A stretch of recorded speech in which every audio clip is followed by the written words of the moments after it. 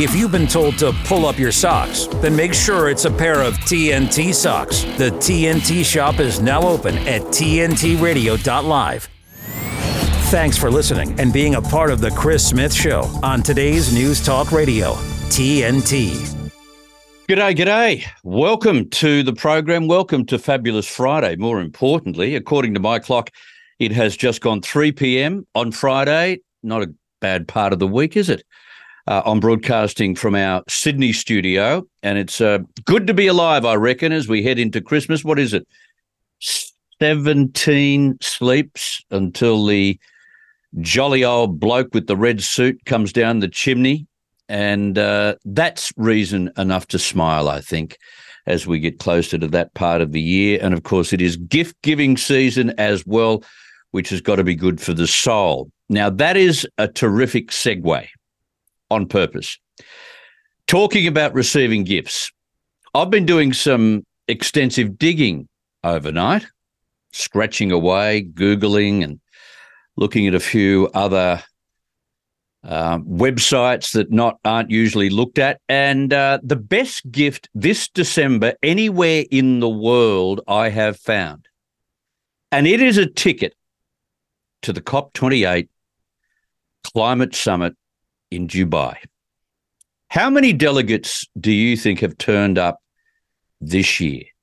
How many do you reckon have turned up this year? Bearing in mind, 2 summits ago, there were between 20 and 30,000 people. 20 and 30,000 2 summits ago. You will be gobsmacked when I tell you the answer to that question. And you'll need to sit down when I tell you what some of these developing countries have done as far as put their staff on planes, government public servants on planes heading to Dubai. Amazing.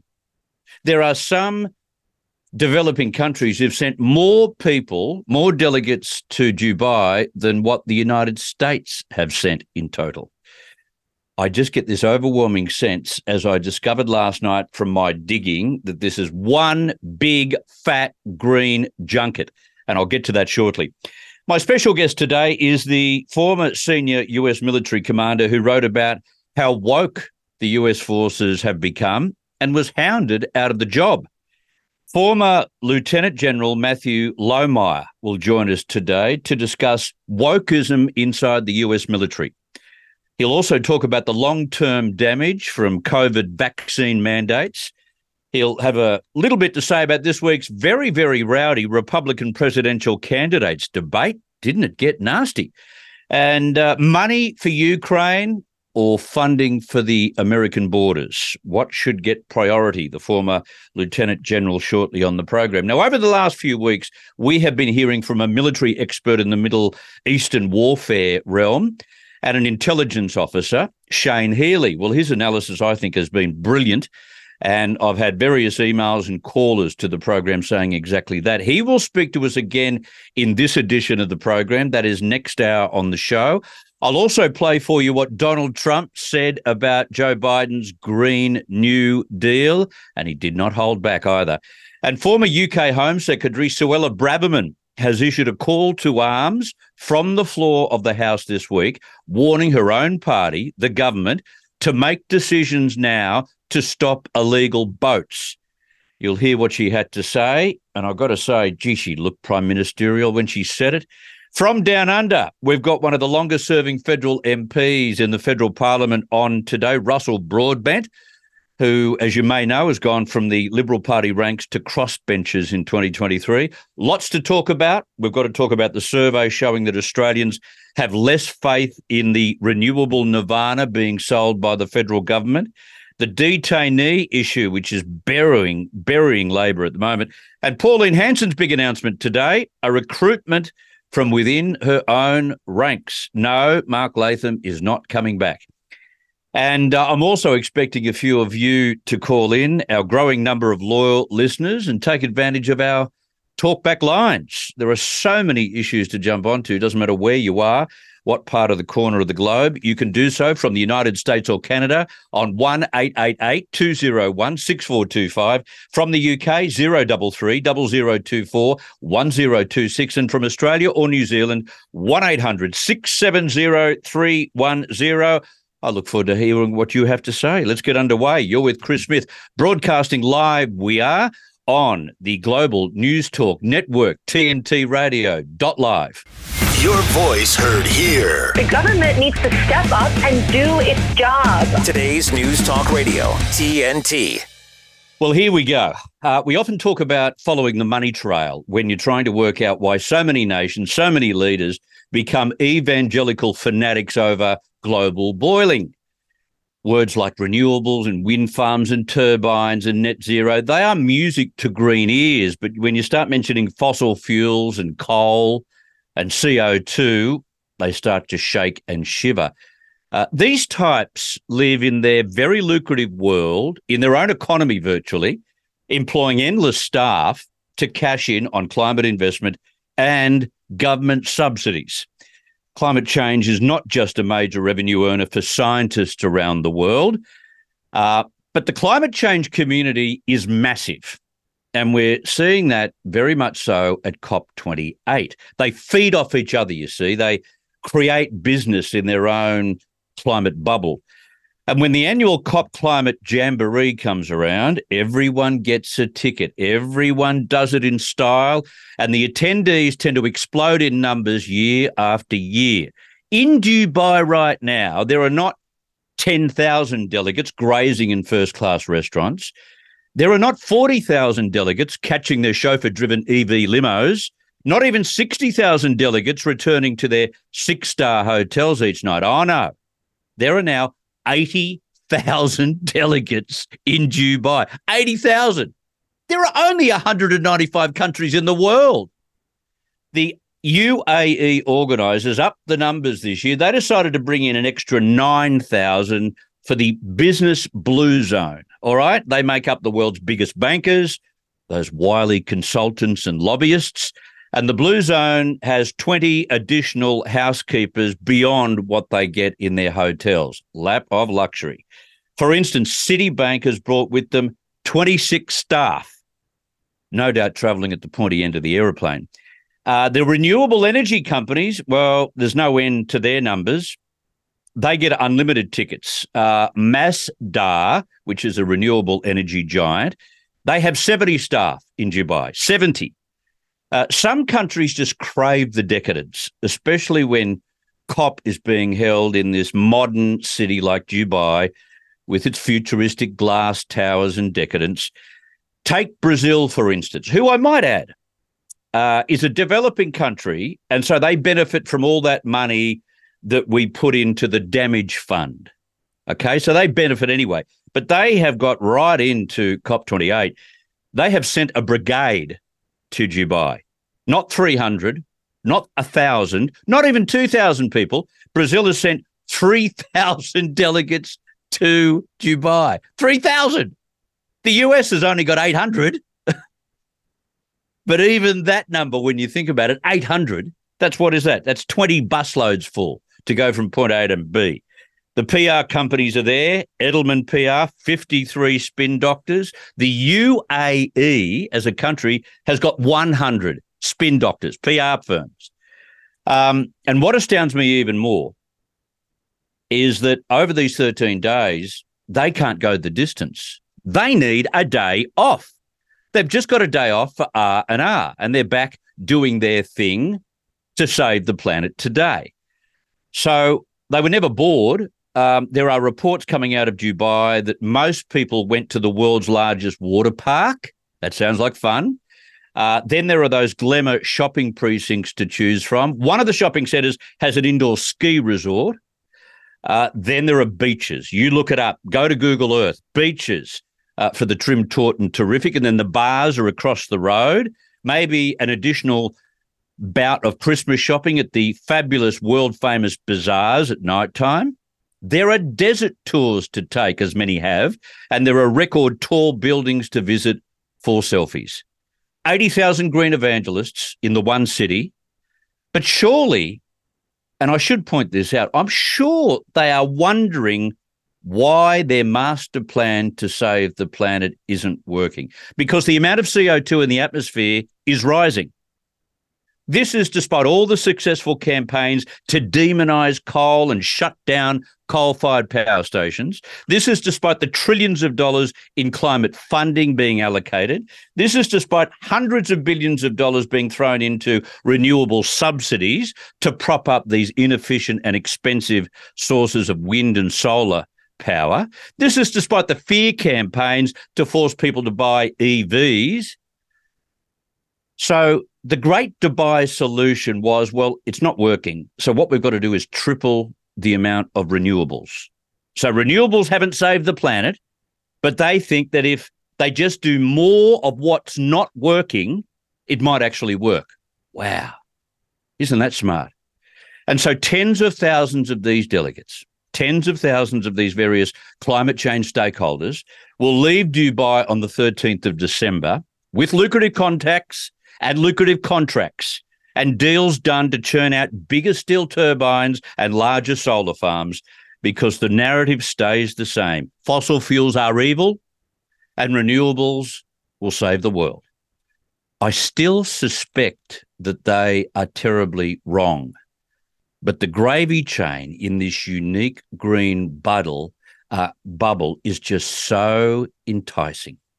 This is TNT Radio. TNT Radio's Timothy Shea. The double standard is out there. It's so obvious. It's so frustrating. Eric Holder gets held in contempt of Congress for defying a congressional subpoena. Nothing happens. Obama's DOJ didn't pursue it. Steve Bannon and Peter Navarro defy a congressional subpoena. Joe Biden's DOJ criminally prosecutes them for defying a congressional subpoena. And now we've got congressional subpoenas of Hunter Biden and James Biden, the president's brother. And guess what? Nothing's going to be done by Merrick Garland, Barack Obama, Joe Biden's DOJ. That's right, I said Barack Obama. Obama's the shadow president, but he's not the one pulling the strings. He wasn't pulling the strings in his own administration. You know, Valerie Jarrett was his minder. Where is the Iranian-born Valerie Jarrett these days? Haven't seen or heard much of her. It's because the Democrats are smart. Timothy Shea on today's News Talk,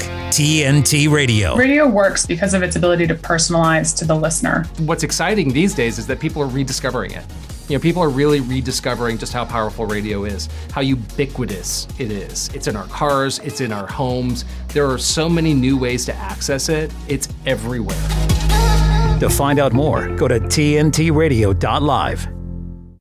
A year ago, I couldn't afford the rent anymore. I had no support and I was out of options. I had to sleep wherever I could. I thought, am I going to be out here on Christmas Day? Your urgent donation of £29.73 could help make this Christmas the first day of someone's life beyond homelessness. I'm so glad Crisis was there. I could finally get warm. I had someone in my corner. We got something for you. This Christmas, I'm here, home, because my first day at Crisis was my last day on the streets. This Christmas, thousands more people across the UK will be facing homelessness. We urgently need your donation. Search Crisis at Christmas or scan the QR code to give £29.73 now. CO2 sustains all life on Earth, but now it's in long-term decline. We face the return of an ice age. We mandate that the truth be told. Today's News Talk Radio, TNT. Well, are we about to see some of that COVID tyranny lifted in the US military? Well, Senator Eric Schmidt, Republican for Missouri, is pressing the US Army for answers on behalf of former service members who were discharged for refusing to take a COVID-19 vaccine. Now, a week ago, Senator Schmidt filed the End COVID Tyranny Act. This bill aims to protect Americans from further COVID tyranny and overreach from the executive branch of the federal government, including the notorious COVID vaccine mandates for servicemen and women. Now, many military officers enforce this disgraceful vaccine mandate policy along with endorsing woke Marxist ideology in the military more generally. But some fought back and stood for principle. One of them joins me right now. Matthew Lohmeier is a best-selling author and public speaker. He's a former commander at Space Force and was fired for highlighting wokeness following publishing and speaking about his book, which is titled Irresistible Revolution, Marxism's Goal of Conquest and the Unmaking of the American Military. The then Lieutenant Colonel Lohmeier was relieved of his command and subjected to an Inspector General investigation launched by the Pentagon. He is a 2006 graduate of the United States Air Force Academy. Matt joins us live from Idaho, USA. Matt Lohmeier, welcome to TNT Radio. Chris, I'm happy to be here with you. Thanks for having me. Thank you for being on the program. Senator Eric Schmidt's fight for justice against the vaccine mandates is really important. It runs parallel, of course, to your battle against Marxist ideology in the military, right? It runs parallel to it, and every single time I see these senators, congressmen willing to champion this cause, it's not just me that's grateful to see his efforts. In fact, I'm in touch weekly with groups on various apps of veterans and active duty service members who have, for the better part of the last year and a half, been reaching out, sharing information with various U.S. congressmen. And every time they're willing to set aside some other priority that they have to try and tackle issues that are going to directly benefit both our active duty service members and our veterans, we're extremely grateful. There were, as you might be aware, over 8,000 of our U.S. Military service members that were purged under the COVID shot mandate during the past year under the Biden administration. And the fact that the last National Defense Authorization Act eliminated the mandate didn't yet go far enough in restoring some of the damages that we have done to our service members, either because they lost their pensions and are now out of the service, or because of deaths and injuries that were suffered as a result of that mandate. And so folks like Senator Schmidt that you've mentioned and others, I'm not going to name them, but I've got several in my mind. Some months they're very helpful, others they're busy with other priorities, but they continue to bring these issues to the fore, is my point. And unless we continue to draw attention to the problems that some of our service members are currently still suffering, that the Veterans Affairs Department is trying to work through with them or not trying to work through, the more they continue to bring these issues to the forefront, the more likelihood we're going to have of getting the Defense Department to respond at some point positively in trying to fix the wrongs that have been inflicted upon them. Gee, there are some fixing to do, Matthew. A lot of fixing. Like, of the 8,000, how many, one, died, two, were injured, or three, lost their pension and were simply out of the forces altogether? I don't know the current number, and that's something that some of these that I talk to each week are much closer to. What's been most disturbing to me is the fact that the Defense Department, in fact, has tried to cover those numbers. There's DMED is what it's called. It's similar to VAERS, although there's one difference. The VAERS adverse effects reporting system that the military does not use does not require, it's not a compulsory reporting system, whereas the DMED system in the Defense Department is in fact compulsory, and they're required to input any adverse effects from the COVID shot into that system. And what we'd seen is that our active duty service members had leaked some of that information to Senator Ron Johnson and other congressmen, hoping for action from the U.S. Representatives. And that information was quickly altered by the Defense Department to cover up a trail of injury and death.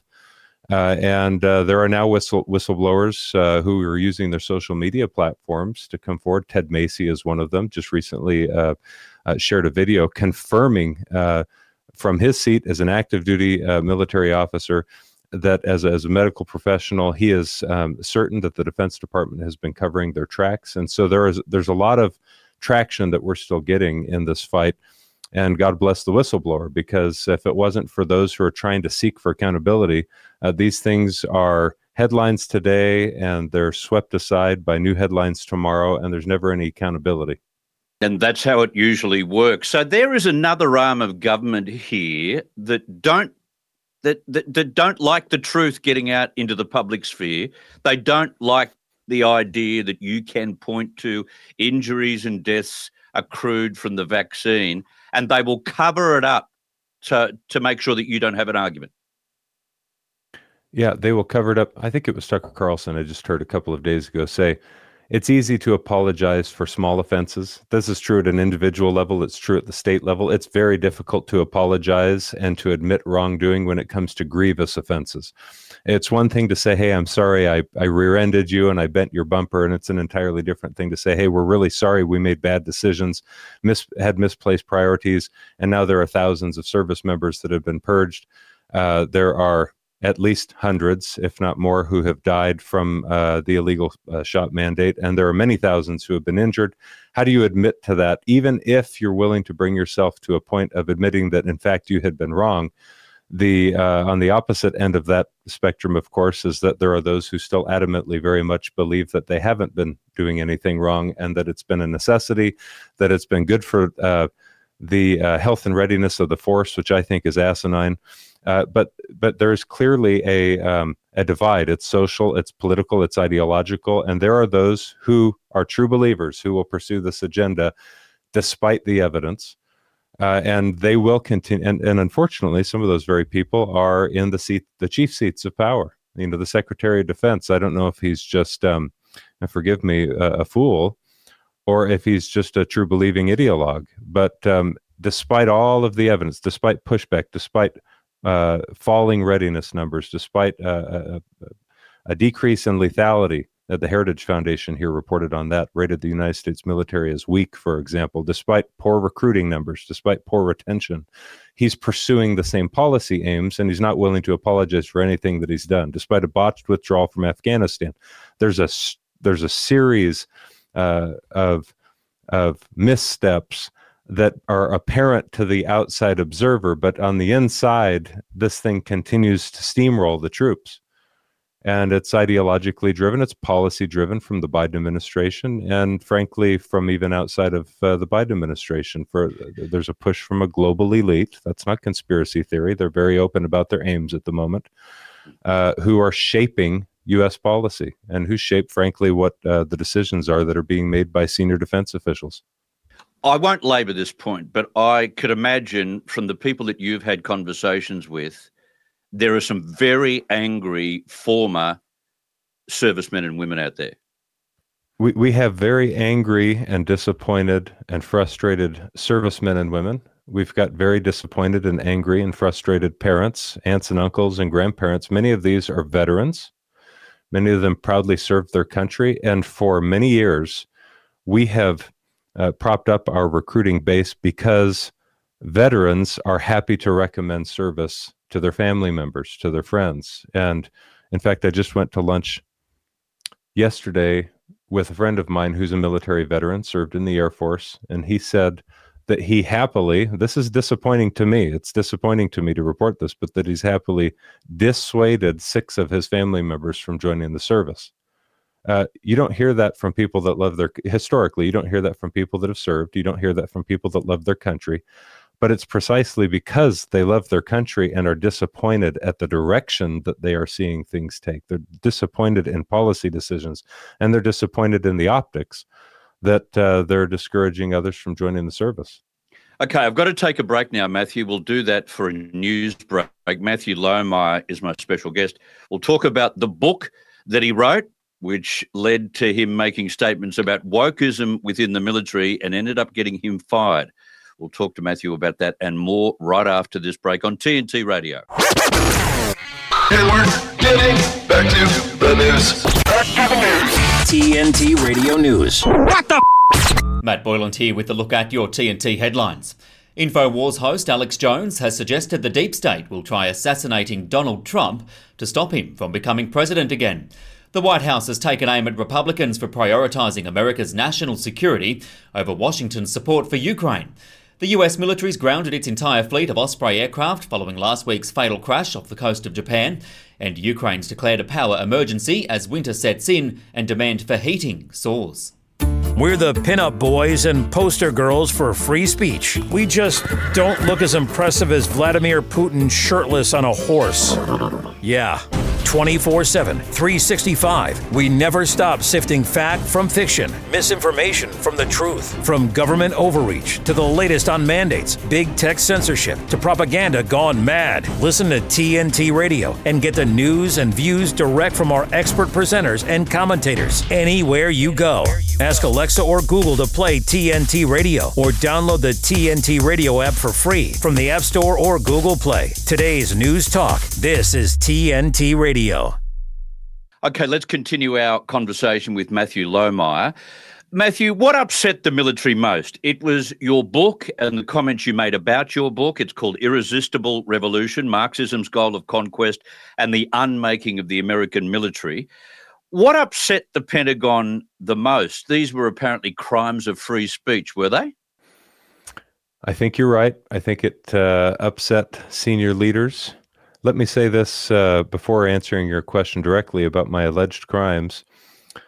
I never was found guilty of any wrongdoing as a result of a Pentagon Inspector General's investigation that was opened opened after I had been fired from my command. But it was alleged that I had publicly criticized my chain of command, and it was alleged that I had acted in a politically partisan manner in publishing the book while in an official capacity, and neither of those things are true.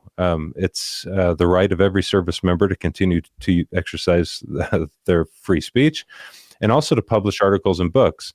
I've included caveats in the beginning of the book, in the middle of the book, at the end of the book, that those views that I've expressed in there, and it's an academic book. It's not an angry screed. It's an academically rich work about the Marxist roots of the current social justice activist movement, including critical race theory, which is wrecking the military. And I include in there the caveat that, look, these views are my own. They don't represent the views of the service. I wrote it in my free time, on my own dime, and I self-published it. And every service member has the right to do that, first off. And I believed I had the obligation to do something about what I was seeing. And before ever writing a book, I exercised, that's not the right word, I used my chain of command as you'd expect any service member to do. I filed a formal written Inspector General's complaint. I was talking to my immediate supervisor, who was a colonel, about my concerns about the proliferation of partisan politics at the base and anti-American narratives. And I was on the phone with a member of the Joint Chiefs of Staff, who ultimately was my boss in the Space Force, who I'd worked very closely with in the past. And every one of them was agreeing with me that we have a problem with the overt politicization of the military workplace and about playing the race identity politics game. And yet everyone is afraid to do things about that, because we created a climate for ourselves that was that caused them to believe that if they were to speak up against the momentum, the political momentum, they'd be labeled racist or something like that, which is nonsense. You were doing them a favour, Matthew Lohmeier. You were pointing out the trouble and strife and the wokeism that exists in the military, and they should have actually listened to what you were saying instead of trying to get you fired. I think I was. In fact, I had a consideration to make, and it was, first, whether or not to publish an actual book about this, and I thought I would. I thought I'd do them a favor, and I also thought I'd warn them about where this politicization of the military workplace leads, and I'd do it in writing and let the country talk about it, let U.S. congressmen talk about it. I've received, I'd say letters, they're emails from probably a dozen different countries, some of them former Soviet bloc countries now. They've reached out expressing gratitude that someone in the United States is speaking up about the direction the country and the United States military are headed, because they say in their letters to me, we've experienced this exact same thing in our countries in the past. It's so easy for us to see what's happening there. It's so difficult for you to see it when you're entrenched in it, when you live it day to day. And I think that's true. So I think I've done them a favor. Whether or not anything has changed is an entirely different question, but there are certainly more and more people aware of the trends, and that's important to me. Okay, let's talk about something completely different. I want to talk about the fourth Republican Party presidential candidates debate.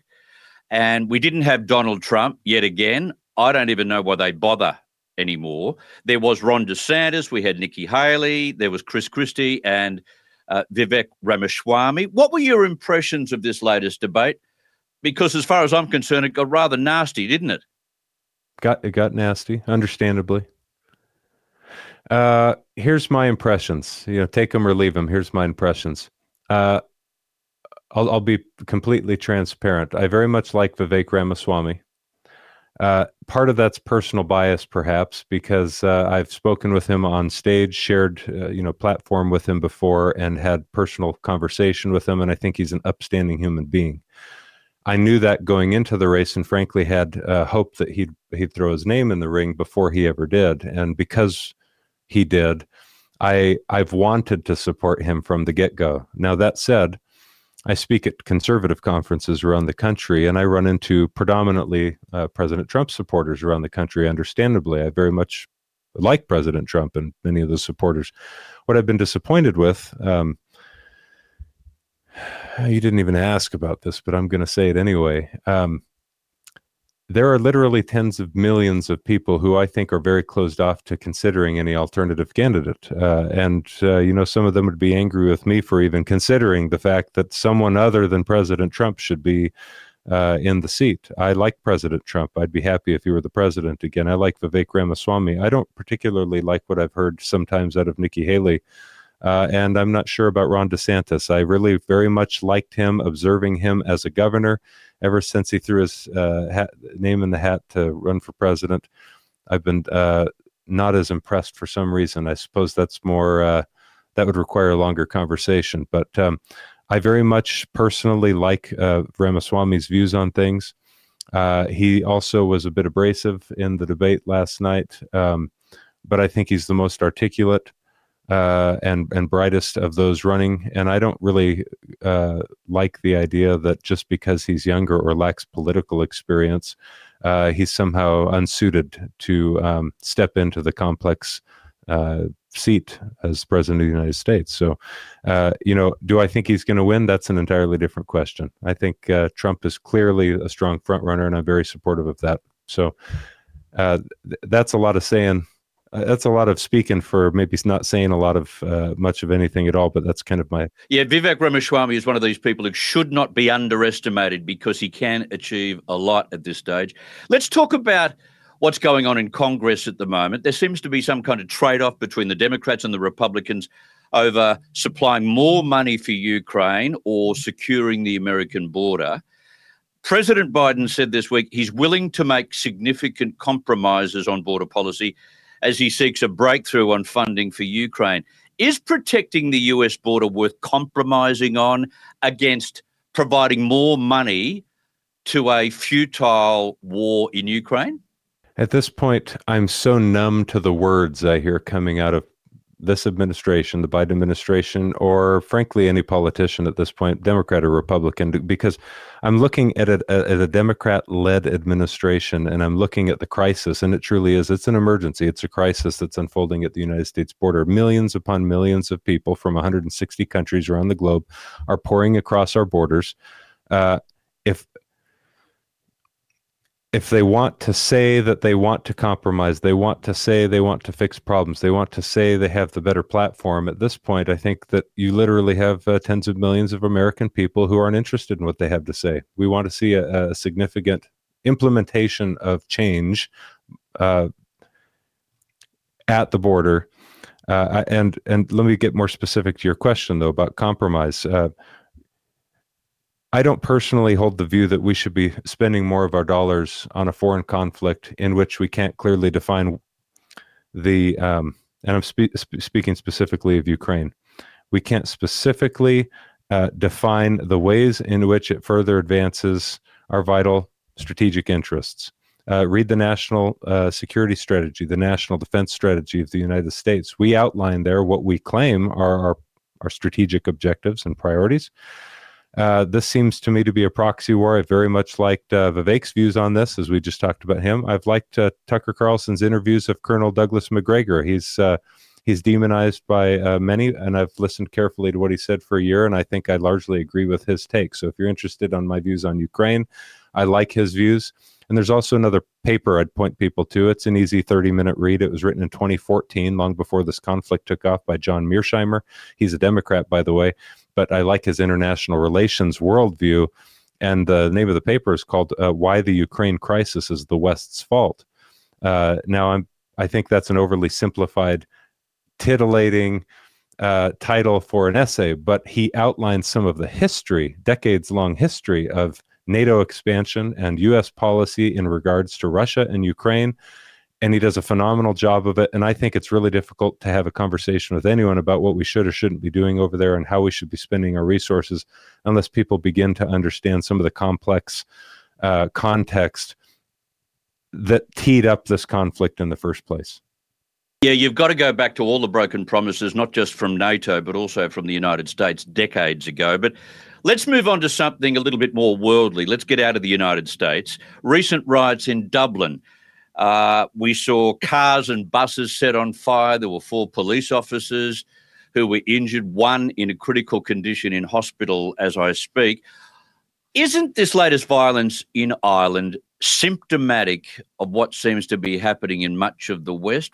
What has gone badly wrong in the West, do you think? Great question. A lot of what we talked about today had to do with trends in the United States policy, United States military. But the United States phenomena that we've discussed isn't happening in isolation of a much broader phenomenon across Western civilization. And I think I'm going to use a few terms that come to mind when I hear your question, like nationalist patriotism and populism and people against a global elite and corrupt and wicked governments that don't seem to have the people's interests at the forefront of their policy making. I think that what you're seeing in Western civilization is immediately a response of poor immigration policies for a very long time, the myth of multiculturalism, a breakdown of or a disregard of governments for the national culture of some of these countries. And I think people, frankly, are quite fed up. They're fed up with injustice. They really believe in the Western world, largely speaking, whether they're in the United States or not, that the purpose of the governments are to protect their interests so that they can pursue happiness, so that they can pursue what they think is freedom or liberty or their religious faith. You know, all of those things they feel are a bit under assault in some degree or another. And so what you're seeing there, unfortunately, is not going to be isolated to there, but you're going to continue to see ripple of that throughout the Western countries, I believe. I couldn't agree more. Matthew Lohmeier, you've been very, very generous with your time. I implore our listeners and viewers to look at your book, Irresistible Revolution, Marxism's Goal of Conquest and the Unmaking of the American Military. Thank you so much for your time. Thank you, Chris. Let's take a break now on TNT Radio. Give me a minute with TNT Radio's Steve Malzberg. Uh-oh. Someone on the staff of Congresswoman Sheila Jackson Lee of Texas screwed up big time. She's running for mayor of Houston.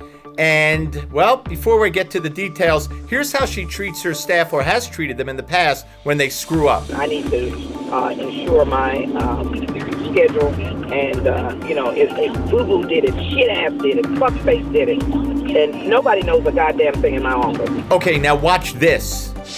Houston, I've spent my entire career fighting for you.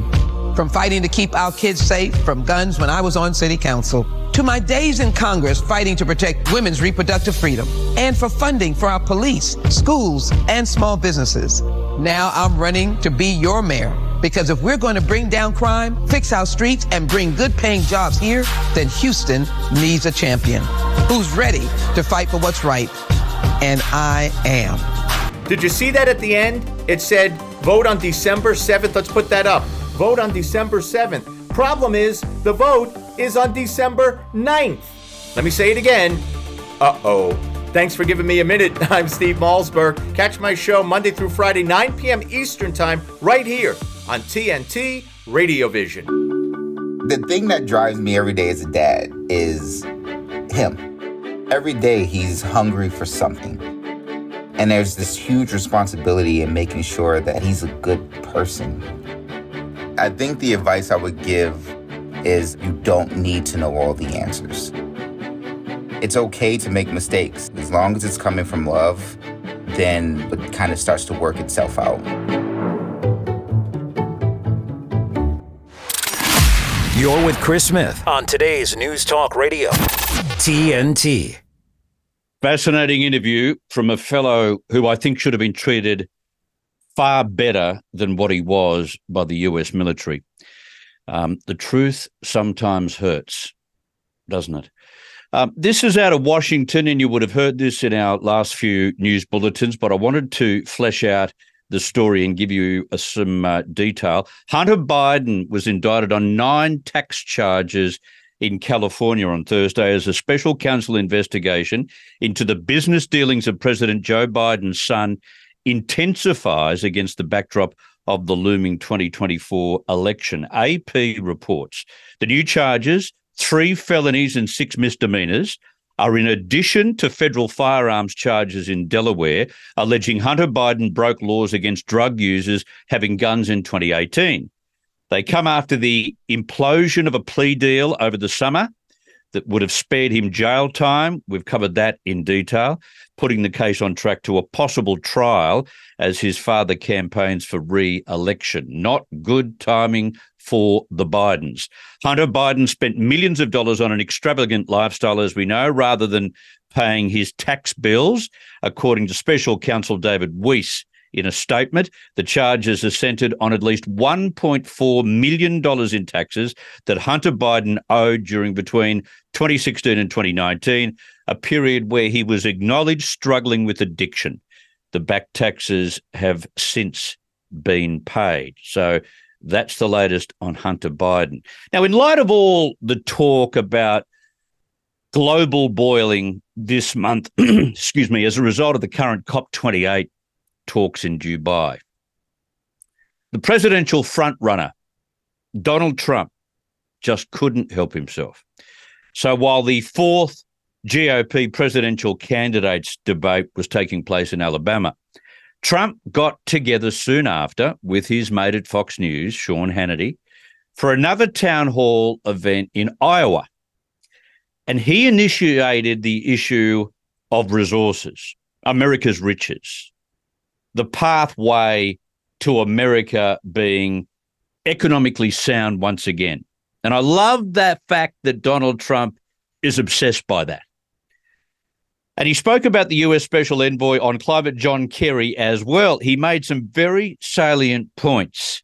Here's part of what he said. We have such incredible wealth under our feet that takes care of everything. It will take care of, if you go to Saudi Arabia and they bought many Boeings, many planes, and I said to them, do you use financing for that? They didn't even know what the word meant. They have so much money. They have a fund, $21 trillion. It's all for oil. And we have more oil and gas than they do. Our country can be rich again. John Kerry has to be stopped. He's destroying our country. This guy. I mean, think of it. He goes all over the world in a private jet, by the way. He goes all over the world talking to these people about getting rid of coal plants. They all laugh at him. They, treat him with respect. He's gone. They say, what an idiot. What a jerk. And then they go ahead and they build their coal plants. He goes to China about, let's say, the atmosphere. He talks about global warming. He talks about they don't call it global warming so much. Now they call it climate change because it wasn't working. Global warming wasn't working when it was cooling. So now they call it climate change. That takes care of everything. I am an environmentalist, but we're going to destroy our country with this Green New Deal stuff that doesn't work. Just to finish, we have so much wealth and power under our feet. No other country has it. China doesn't have it. Why are we going to electric? They do have what you need to do the batteries, but they don't have what you need to do the gasoline. We have, and it's what people want to drive right now. And there's a little story about it, but you're going to see it a lot, I guarantee you. They have so many electric vehicles, nobody wants to buy them. Spot on. Nobody wants to buy them in the UK, in the United States, and in Australia. Yes, electric vehicles are growing in sales. But in terms of what the predictions were, there's more supply than there is demand right around the world. It's not working, just like net zero is not working. And so I like the fact that the possible next president of the United States is obsessed with the strength of wealth and the economy in the United States. Because if you have a strong country, you can get the country out of its problems. You can solve problems like border control. You can solve problems like homelessness. You've got to be strong in terms of your economy first. That gets you the key to solve your bigger social problems. But if you're not strong and you're spending trillions of dollars on climate change that doesn't reduce CO2, as I mentioned at the start of the program, doesn't reduce CO2, well, you are weakening your country and have no chance to solve your social problems. Interesting. I keep hearing Trump. I'm waiting for him to stumble. I'm waiting for him to say something that is so out of left field, totally unsuitable for a possible president, but it hasn't happened. It just hasn't happened. He keeps saying things that you'd hope that the next president of the United States would say and would be obsessed by. And that's what he is obsessed by, the economy. All right, if you want to have something to say about any of what Matthew raised a little earlier, whether it's related to wokeism in the US military, I'm sure you've got your own stories to tell about that, or anything in reference to those riots in Ireland and what they intend to do now. It looks like as if censorship is one of their ways out. That is, we are going to keep tabs on those who don't like what we do. If you don't agree with government, we're coming after you. That's the modern approach by governments around the world to any kind of unrest. Talk about authoritarian. Okay, if you want to have something to say, jump on our talkback lines. You get VIP treatment that way, and there's no ceiling on opinion, as I always say. If you want to dial in from the United States or Canada, the number is 1-888-201-6425. If you'd like to do so from the UK, very good morning to you in London, 033 0024 1026. And from Australia or New Zealand, have your say, 1-800-670-310. While we're talking about the UK, Boris Johnson's long-awaited appearance at the COVID-19 inquiry has been taken off the front page to a certain degree by a range of stories that all seem to be heading one way, that is, on the issue of immigration. It is a major issue in the UK because of the number of people who are arriving in the country still illegally. Senior Tory MPs have called Robert Jenrick's resignation as Immigration Minister deeply worrying and very concerning. Jenrick quit on Wednesday after PM Rishi Sunak failed to appease his right-wingers with his emergency Rwanda legislation. So he pulled the plug. Not Rishi Sunak, although some people would like to see that, but his Immigration Minister, Robert Jenrick. But that was then eclipsed by the former Home Secretary, Suella Braverman, who addressed the House, telling her colleagues, telling the government, that their time to act on illegal immigration is now. Now, here she is, trying not to slam her leader, but the impact of what she had to say did it anyway. I want to talk about the crisis on which I spent more time working than any other. Mass, uncontrolled, illegal immigration. We are all here familiar with the problem. Tens of thousands of mostly young men, many with values and social mores at odds with our own, pouring into our country day after day, month after month, year after year. Many come from safe countries. Many are not refugees, but are economic migrants. All have paid thousands of pounds to criminal gangs to break into Britain. All have come from a safe country, France, who, let's face it, should be doing so much more to stop them. This is putting unsustainable pressure on our public finances and our public services. It's straining community cohesion, jeopardising national security, and harming public safety. The British people all understand this, Madam Deputy Speaker. The question is, does the government? And will it now finally act to stop it? The Prime Minister, rightly, committed to doing whatever it takes to stop the boats. And he should be commended for dedicating more time and toil than any of his predecessors to this endeavour. And unlike the Leader of the Opposition, who would rather bury his head in the sand, he has actually advanced a plan. We made some progress during my tenure as Home Secretary.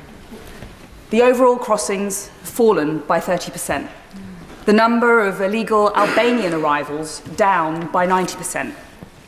And we were starting to close down asylum hotels. But, Madam Deputy Speaker, crossings are down is not the same as stopping the boats. She's entirely correct. It is not the same as stopping the boats, and everyone in Britain wants the government to stop the boats. And Rishi Sunak doesn't seem to have the wherewithal, the commitment, the drive, the intelligence to work out exactly what to do. Suella Braverman, on the other hand, who's been outed as Home Secretary, always knew what to do because the system was being rorted by economic refugees. People who just wanted to come to the UK because, after all, if they don't work, they get paid. There's welfare in the UK.